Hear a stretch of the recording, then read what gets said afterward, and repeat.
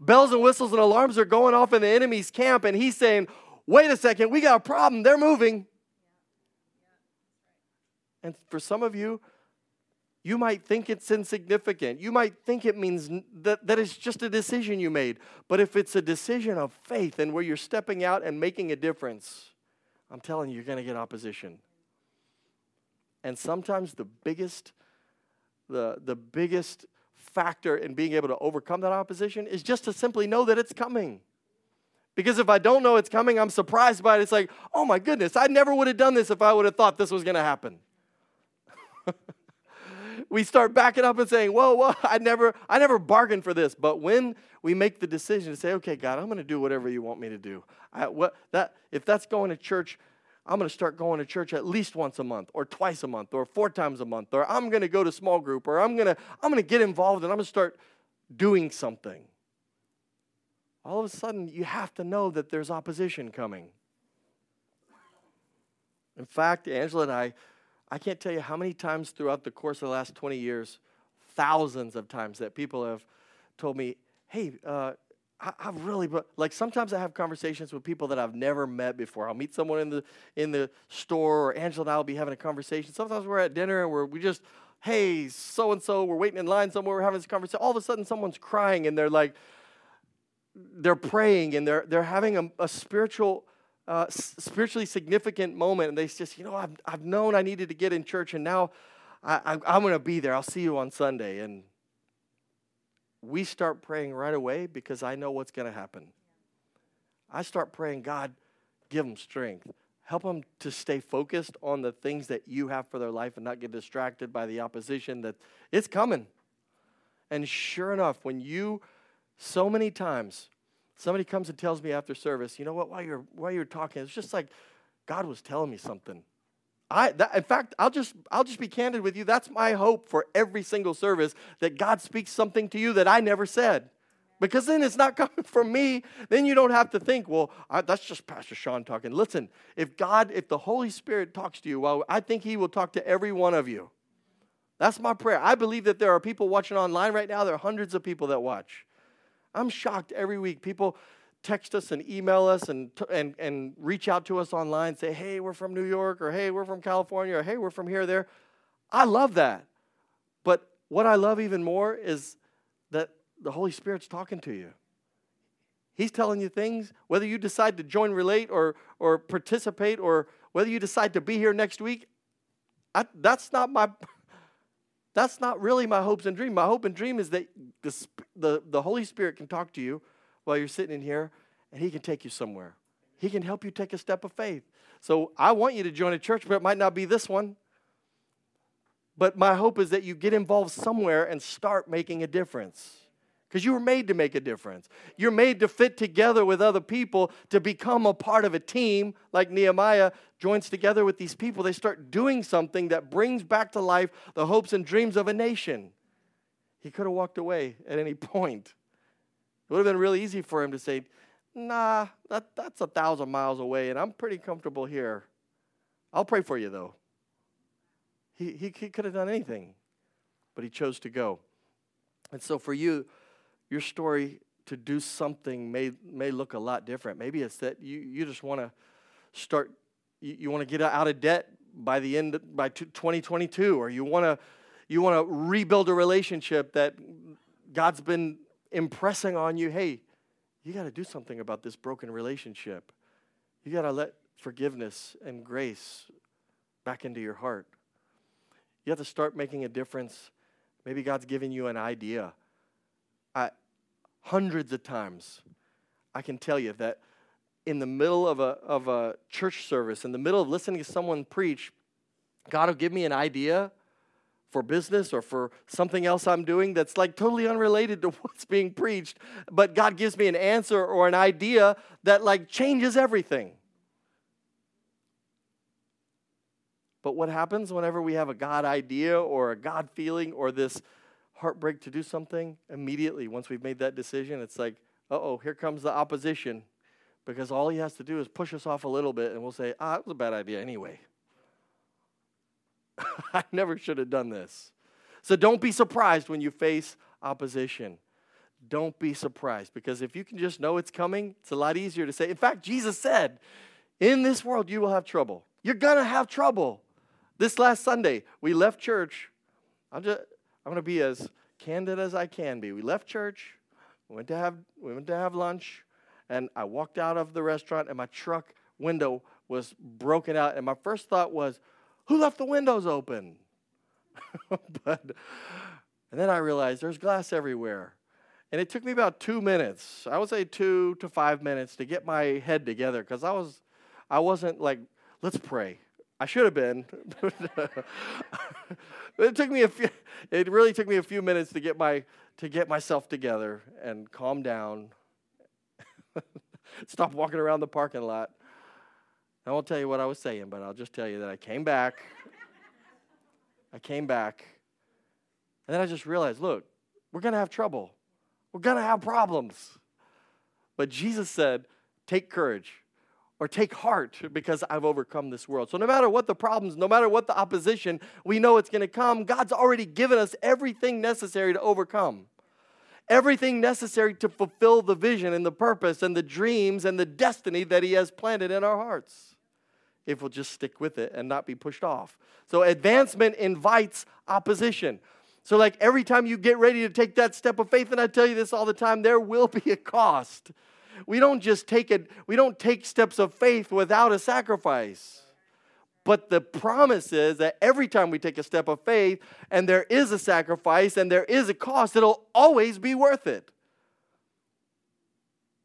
Because everything that we give, like when people say you can't outgive God, that's not just something about like giving in the offering. That means like when I give my life to Him, it's always worth it. Because He gives so much more. He takes us to places that He says that the things I have for you, you can't even imagine what they are. So let's pick back up with our story in Nehemiah. Sanballat is angry and incensed, and then we see that this is like the first wave of his opposition. Here we go. He ridiculed the Jews. And in the presence of his associates and the army of Samaria, he said, what are these feeble Jews doing? That word feeble, it literally means like a flower that's been cut off. And it's like something that's broken and now it's dying. And so he's kind of mocking, he's kind of jeering and poking fun. He's got his friends and he's got his associates. And I imagine when the king is insulting and making jokes and mocking, everyone's laughing like, yeah, good one, king. I want us to focus on what he says, though, in his mocking. He says, will they restore their wall? Will they offer sacrifices? Like, what are you going to do, you feeble Jews? Like whenever I hear on the basketball court, you're so weak. Not that I hear that often. I'm just saying people say it in general. That was weak, man. Like, so that he's telling them, you guys are weak. What are you going to do? Like, rebuild the walls? What are you going to do? It gets a lot better. Will they finish in a day? So he's not just saying something serious. He's joking and mocking them. Can they bring the stones back to life from those heaps of rubble, burned as they are? And here's where some other guy who is significant enough to get his insult in the Bible. I have no idea. Like, I'm going to read you the insult, but it makes almost no sense. Tobiah, the Ammonite, who was at his side, said, so you can imagine the king is joking, everybody's laughing, and all of a sudden, here's Tobiah. What they're building, even a fox climbing up on it would break down their wall of stones. Now, I looked for what's the significance of a fox jump. Like, I thought, okay, that's nothing. But yeah, even a fox could knock down your stones. So that must have been something significant to the day. Like, we have a lot of things, like if back in their day, if they would have heard us say, like, your mom could even knock those stones down. It's probably something like that. But I couldn't figure out what the foxes are. But evidently, it's significant enough to get him quoted in the Bible. And it's also significant enough so that later we see the impact that these insults actually have on Nehemiah and the people who are building. And it's very significant. Even though this first wave of opposition, they didn't get all the armies together. All they started doing was saying, yeah, right, you're weak. You guys can't do that. You're garbage. You're just a flower that's been cut off. You're nothing. Isn't it amazing how sometimes it's the most insignificant words? It's the things that they cut so deep to. In fact, there are words that have been spoken over us or spoken about us or to us, sometimes as years ago. There are things that I can remember that were said to me, about me, like 10, 20 years ago by people that I desperately care about. But their words hurt, right?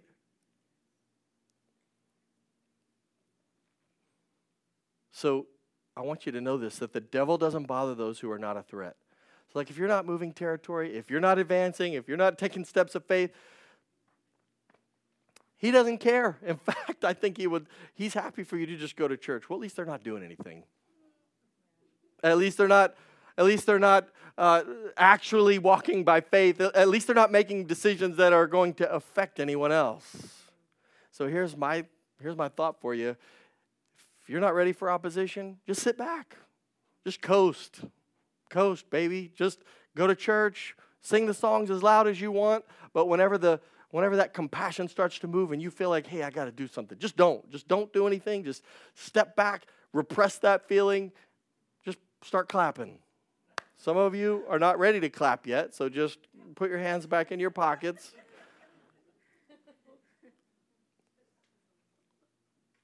Just coast. But here's the deal, though. When you're ready to actually walk by faith and follow God and step out and do something that makes a difference, it will always be worth it. It will always be worth it. Most of the time, you don't notice, even if you have read Nehemiah, you don't notice what his response to Tobiah and Sanballat, you don't notice their insults are coming, but you don't notice what he does because he doesn't do anything in response. He doesn't get up on the wall and start screaming at him. He doesn't go and send a letter. Well, I'm going to write him a letter. I'm going to write him an email.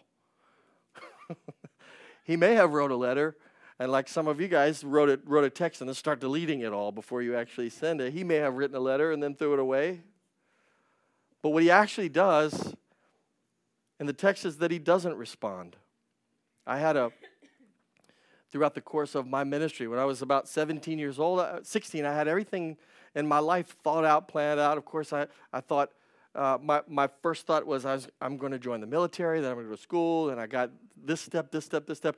When I was 17 years old, I was in a camp meeting, a church meeting, and it just hit me like there's nothing I want to do more.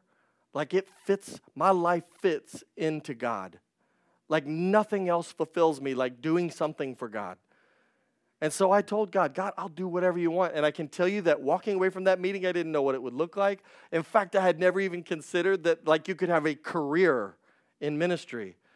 Why? Because usually there's not a career in ministry. Like usually most of the people that I know that are in ministry, including most of my life, ministry almost never pays. So in making a decision to do that, most of the people who cared about me were like, what are you talking about? I had people who were like Christians and in church and working in church and pastors saying, no, look. Go to school, get a job, and do that church stuff on the weekends. Like all the things so you make a decision for God, and then you start to doubt, like, but that kind of goes all the way back to the Garden of Eden, where God says, hey, do this, and then the serpent comes in and says, did God really say you can't eat that fruit?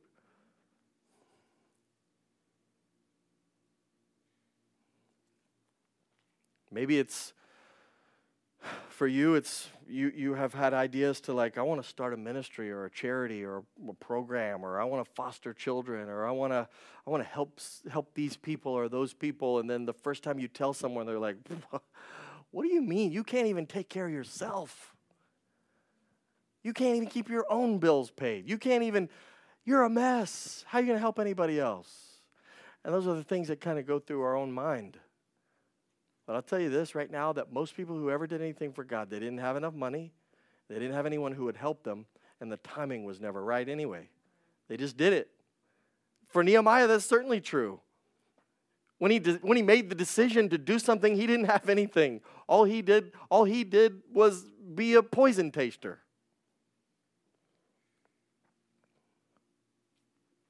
Later on in our ministry, Angela and I had been married for 10 or 13 years, and we just knew that God was sending us to Fort Worth. We had to go to Fort Worth to help this church that was struggling, and that we had something we could give them. Everyone we told were like, that's a bad idea. But we knew we had to go. Same with starting this church. There were people that we love and care about to this day. Pastors. People that we look up to in ministry said to us, now let's all sit down. We just want to tell you, look, we know that you're fired up about this, but we don't think this is a good idea for you. In fact, there were people who told us, look, why don't you come work for us? And or if you don't want to, go do the church thing, go start the church, and when you're done with that, you can come back and work for us. Like, it's not going to work, so when you get back, we'll be here when you're done. Yeah. Those are the kind of things that stay with you, and you think they're just trying to help. But what happens is those negative words, they make us doubt, and they make us think about, what am I really supposed to be doing for God? But it's just that seed of doubt. It's that seed of opposition. The enemy doesn't have to come and haunt your house and shake chains while you're sleeping and wake you up so that you're so afraid you go and get an exorcism in your house. Like, that's not how he attacks you. All he's got to do is make you start doubting and then go, well, I guess I wasn't supposed to do that anyway. I'll sit down.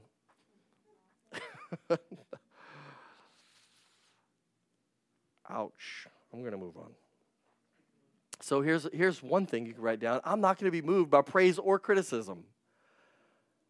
Like, whether it's the good stuff or the bad stuff, I'm not listening to the opinions of men. All I need is God's permission, and I can do it. I just need the permission of one person. So I'm not going to let praise go to my head, and I'm not going to let criticism go to my heart. I'm going to protect myself and just keep my eyes on Jesus. So Nehemiah knows, and he doesn't care what they say, and what he does is go to God. Like Psalms chapter 121, David says, I lift my eyes to the hills. Where does my help come from? My help comes from the Lord. In other words, all these people around me, they don't have God's plan for my life. And so Nehemiah does the same thing. Hear us, O God, in verse 4, for we are despised. Turn their insults, and this is an amazing prayer, turn their insults back on their own heads. Give them over as plunder in a land of captivity. So their insults were affecting him. Do not cover up their guilt or blot out their sins from your sight, for they have thrown insults in the face of the builders. Then he goes back to telling us what's going on. So we rebuilt the wall till all of it reached half of its height. That's a lot of work. Not only did they rebuild the gates, there were many gates around the city. They rebuilt the wall to half. This is where we get that image that's often, you see Nehemiah portrayed as the guy with the sword in one hand and a hammer in his other hand, because he's working and he's fighting. So we have to keep ourselves focused on the vision that God has a purpose for you, but you also have to be ready to defend yourself. So as much as I would say that you stepping out doing anything by faith is not you getting your coffee in the morning and pulling out your Bible and taking your selfie and hashtag blessed and this is me and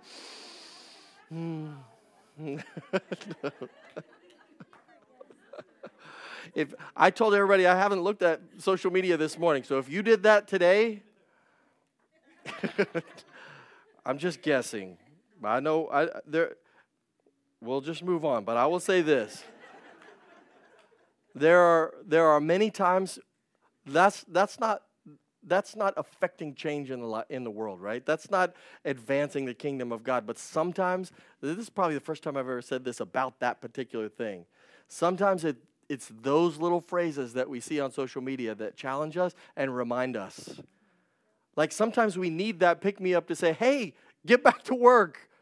Hey, open up your Bible and read it. So I'm not bashing the fact that we pull out our Bibles. I'm bashing the fact that we think that's good enough for God. and that's all he expects of us. No, God wants you to get out your Bible so you can keep building, keep working, keep reminding yourself to be on offense and defense. To do a work. Because doing a work is not posting something online. Although I can think of a few exceptions. There are things that we can do. But help somebody. Do something that makes a difference in someone else's life. And if it takes you getting your coffee out in the morning so that you can go do that, then do it. Read everything that you have to read to keep yourself motivated. So he does this. He takes a pause to pray. He starts praying to God, and then he's right back to work. I think for us, that's incredibly relevant, that for a lot of us, we just start praying and we just say, well, God, it's all in your hands now. Listen, there's times when it's all in God's hands, but most often, we can put it in God's hands, but you got to keep working. You got to keep doing something. In fact, prayer, we kind of say, God, here it is, it's yours, and that's our prayer. But really, prayer is supposed to be like this, God, I have an issue, can you give me an answer? And he says, do this. Prayer is a conversation with God. So he does something that's both spiritual and practical. Can we not be so spiritually minded that we're no good to anything that happens on the earth? Like there are people who are hurting around us that need something, that need help. It might be your neighbor. I meet people literally every day that are far away from God. Like they're in darkness. They don't even know it. They just need to have a light turned on. They need somebody in their life who will care enough to say, hey, you know what? I'm going to start a relationship with this person because I can turn the light on for them. I can help them go from far from God to near to God. Okay, so we have to pray as if everything depends on God, but then work as if everything depends on us. And God meets us where we do what we can and he does what we cannot. Verse 10, meanwhile, the people in Judah said, now this is where we get the insults go from just insulting. Now they've started to get, Nehemiah's praying, Nehemiah's focused, but the people who are building, all of a sudden, it starts to get into their hearts. So meanwhile, the people of Judah said, the strength of the laborers is giving out, and there is so much rubble that we cannot rebuild the wall. They're starting to get kind of downtrodden, and they're feeling the insults. Also, our enemy said, before they know it or see us, we will be right there among them and we'll kill them and put an end to the work. So these insults and mocking and threats, they've all started to bring fear into the people who are working. And they're starting, we can't do this. They start backing up. They start faltering in their resolve to keep working. Then the Jews who lived near them came and told us 10 times over, wherever you turn, they will attack us. Here's what I want you to recognize in your own life. Of all the external opposition, of all the haters, of all the people who are going to say, man, why would you even bother with that? Who are you? Like those start to come from inside at some point. Some of our worst opposition comes from our own voice. Some of my biggest challenges, some of my biggest desperation and insecurities continue to hit me with like, man, why am I even doing this? Like, it's easy for me to look around and compare myself to other people and say, no, people that I know, people that I'm great friends with, and say, dude, really? These other pastors are like superstars. What are you talking about? You're like a supermodel? You got millions of dollars to do all the church work you want to do. How can I compare to that? How can I reach anybody? How can we build a church? And yet it's my own insecurities that are very likely, and your own insecurities that are very likely to be the very thing that just something flips a switch and you say, well, I guess I wasn't supposed to do that anyway. That never really fit me anyway. I never really felt comfortable. I never really felt like I was doing. And we justify in our own minds and we start to say, you know what? They're going to come kill us anyway. We're not going to win anyway. Why would I even do this? But I imagine Jesus going to the cross and everything that he gave and putting his life on the line. Even if we walk away, even if I walk away and say, I don't want that free gift, he still would do it for those that would take it. we can make a difference. The external opposition will only be as loud as my internal insecurities allow them to be. Like if I can keep my eyes focused on Jesus, and that's exactly what Nehemiah does. After I look things over, like he's taking all of this in, I stood up and said to the nobles, the officials, and the rest of the people, do not be afraid. Don't be afraid of them. Remember the Lord, who is great and awesome. I think this is the moment where he stands up and, okay, I've got to give him a pep talk. This is the moment in Remember the Titans, or in the sports movie where they're in the locker room and he says, all right, guys, this is the second half. This is the end of the ninth. This is where we have to go in onto the field and put it all on the line. Sometimes you have to be the one that gives yourself that pep talk to remind yourself what God has done for you already. He starts reminding them, look, I didn't have anything. I was with the king. He says, remember when the king gave me permission to come here? He gave me money. He gave me supplies. He gave me protection to get here. And we've already built the walls halfway. Who thought we could have done that? Like, remember when Moses brought our people out of Egypt and the sea was split. Remember what God did. And I can tell you that in my life, it's been that same way. That I never could imagine that God would do the things that he's done if I hadn't done other things. And it's a process of, we would say baby steps. You'd have to take a step. It's hard to imagine that God would help you take 1,000 steps of faith, but if you could just take one, then you can believe for the second one. All you have to do is believe that God can help you make the next best decision today. You don't have to have the full plan. You don't have to know all 1,000 steps and where you're going and where the end is. You just have to know what God wants you to do for that next step. And so like David standing on a battlefield facing Goliath, he might never have imagined that he could beat a Philistine giant with an army behind him if he wouldn't. He said, I know that God can do this for me because he helped me defeat a lion. And before that, another defeat. Before that, another victory. Before that, another victory. That God helps us take step by step. So you might think it's insignificant that, God wanted me to help this person, but really, what was the point? What if God's just trying to help you take a step so that you can get to step 2, so that when you get to step 50, you're not overwhelmed and turn away and say, there's no way I could do 50. There's no way I could do 100 or 1,000. There's no way I could do anything that big, but if you'll just take 1, and then 2, and then 3, before long, you're walking by faith, and God's doing things that you never thought were possible. And we can do it together. This is not the battle. This battle is not ours. The battle is the Lord's. We have to keep, first off, reminding ourselves, hey, put the fear aside. I'm not going to be afraid. I'm going to remember what the Lord did in my life, in my personal life. Marky's here today. She sang an awesome song this morning, but your Uncle Robert, the first time I went and prayed for him in the hospital, he was riding his bike and been hit by a car, and the car took off.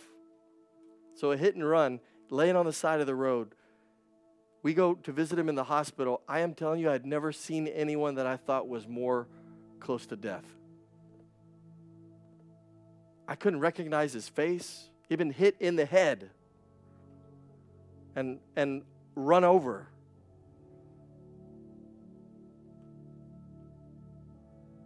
It was graphic. Like they had to brain surgery to cut off part of his bone so that he could swell without dying. Like literally he was swollen and bleeding and tubes and hoses. And I went in with another minister, and I can tell you at that moment, that young moment in my life, I thought, this guy's dead. What do you mean pray for him? There's no praying for him. Thank God this other minister, this other person I was with had the faith and said, all right, let's pray. God's going to do a miracle. And within just a few weeks, he was back up and living and alive. But you know what happens? The next time I'm standing in front of someone that I think, this is a lost cause, God. Like literally my first thought was pray for him. No, I'm going to pray for the family so that they will have peace and that God's presence would be with them whenever this is over. And it's going to be hard, But the next time I stood in front of someone, I've told you guys about Donald before. I thought he was so close to death. All full organ failure, system failure. He was literally a vegetable. Like no brain activity. They called me in as like a last thought. Can you just pray over him and, last rites kind of thing. I put my hands on him and said, God, bring him back to life. And he did. But it's like step 1, step 2, step 3. God wants to take you somewhere, and you can't get down the road if you won't take one step. And like Nehemiah, he says, look what God's done. He's not going to leave us now. He's still with us. Let's go. So the greater the opposition against you, the greater the opportunity for God to fight for you. I told you guys this last week, and I'm going to close with this. Not only do we have to remember the Lord, but 2 Chronicles, the verse says that the eyes of the Lord are like they're looking back and forth across the earth to see whom he might strengthen, whose heart is fully committed. Like, who's that person who's all in? Who's that one who's just, I'm going to do this whether anybody helps me. I'm going to do this whether everybody else in the world hates me or insults me or mocks me or says they're going to not be my friends or my family. They're going to, whatever that looks like. It's like the Spirit of God just says, that's something I can get behind. Whatever it is that you're juggling right now in your mind. I feel like there's some of you guys that are just, you're like struggling with this. Well, I can, but I can't, but I can, but I want to, but just, I don't know how. But like, look, sometimes it's just one step, and the first step is usually to just say, like Nehemiah, okay, God, I'll do it. You don't have to know how. But just being willing to say that. The Bible says that Nehemiah prayed and fasted for 4 months before he even told anybody, before he even told the king, before he did anything about it. He prayed and fasted for 4 months. So there's something that's incubating in your heart. God's moving in your heart. I think it's never insignificant when God puts it on my heart to preach a certain kind of message or certain series. It's very significant. In the first service, we didn't have lights. I don't know. I was preaching and then the lights went out. You have to expect that things aren't always going to go right. But the opposition just means that God has an opportunity to help you. So I'd like to pray with you right now that whatever that looks like for you, that step of faith, that God would give you the resolve and that God would give you the peace and prepare you for the opposition that's going to come with it. And let's do something for God together. Would you pray with me? Dear Lord, we just come to you right now. We know that you have made us to step out and walk by faith, to live by faith, to follow you and to hear from you and to be the hands and feet of the body of Christ around the world, to do great and mighty things step by step, one step at a time. Lord, we trust you. I ask that you would let your Holy Spirit be in us and move in us and to help us, to give us strength and to give us comfort and to prepare us for everything that we need to accomplish. I thank you, God, that you have given us every single thing that we need to fulfill your calling for our lives. In Jesus' name. Now I want you to just stay right where you're at with every head bowed and every eye closed. If you're that one person and you're saying, you know what, I know that I'm made for more than this. Maybe you've been running from God. Maybe you haven't been where God wants you to be. Maybe your life you've been working on it your way. You've been doing it your way. You've been fighting to make your own life, and you have been resisting giving God control. Maybe you've never given God control, or it's been a long time and you feel far from God, and that's the piece of this message that you've related to. If that's you and you're ready to finally just surrender. I love that word, surrender, because it means that I can finally become what I was made to do, and surrender to the one that created me. I can fit into the plan that I was made to fit into. And if that's you, with every head bowed and every eye closed, nobody looking around, if that's you and you're ready to surrender your life to God today and you want to say, you just want to say, include me in that prayer, would you just, right now on the count of 3, would you raise your hand? 1, 2, 3. Just put your hand up right now. Nobody looking around. Thank you, thank you, thank you. Wow. There are those who would surrender their lives today to a Heavenly Father that loves us and cares about us. Thank you. I love that. Anybody else? Awesome. Would you, every person in this room, would you say this prayer with me? And those who are watching online, would you just repeat these words and let's say this prayer together. Dear Heavenly Father, thank you for sending your Son, Jesus, to die on a cross for my sin. Today, I ask you to forgive me of my sin.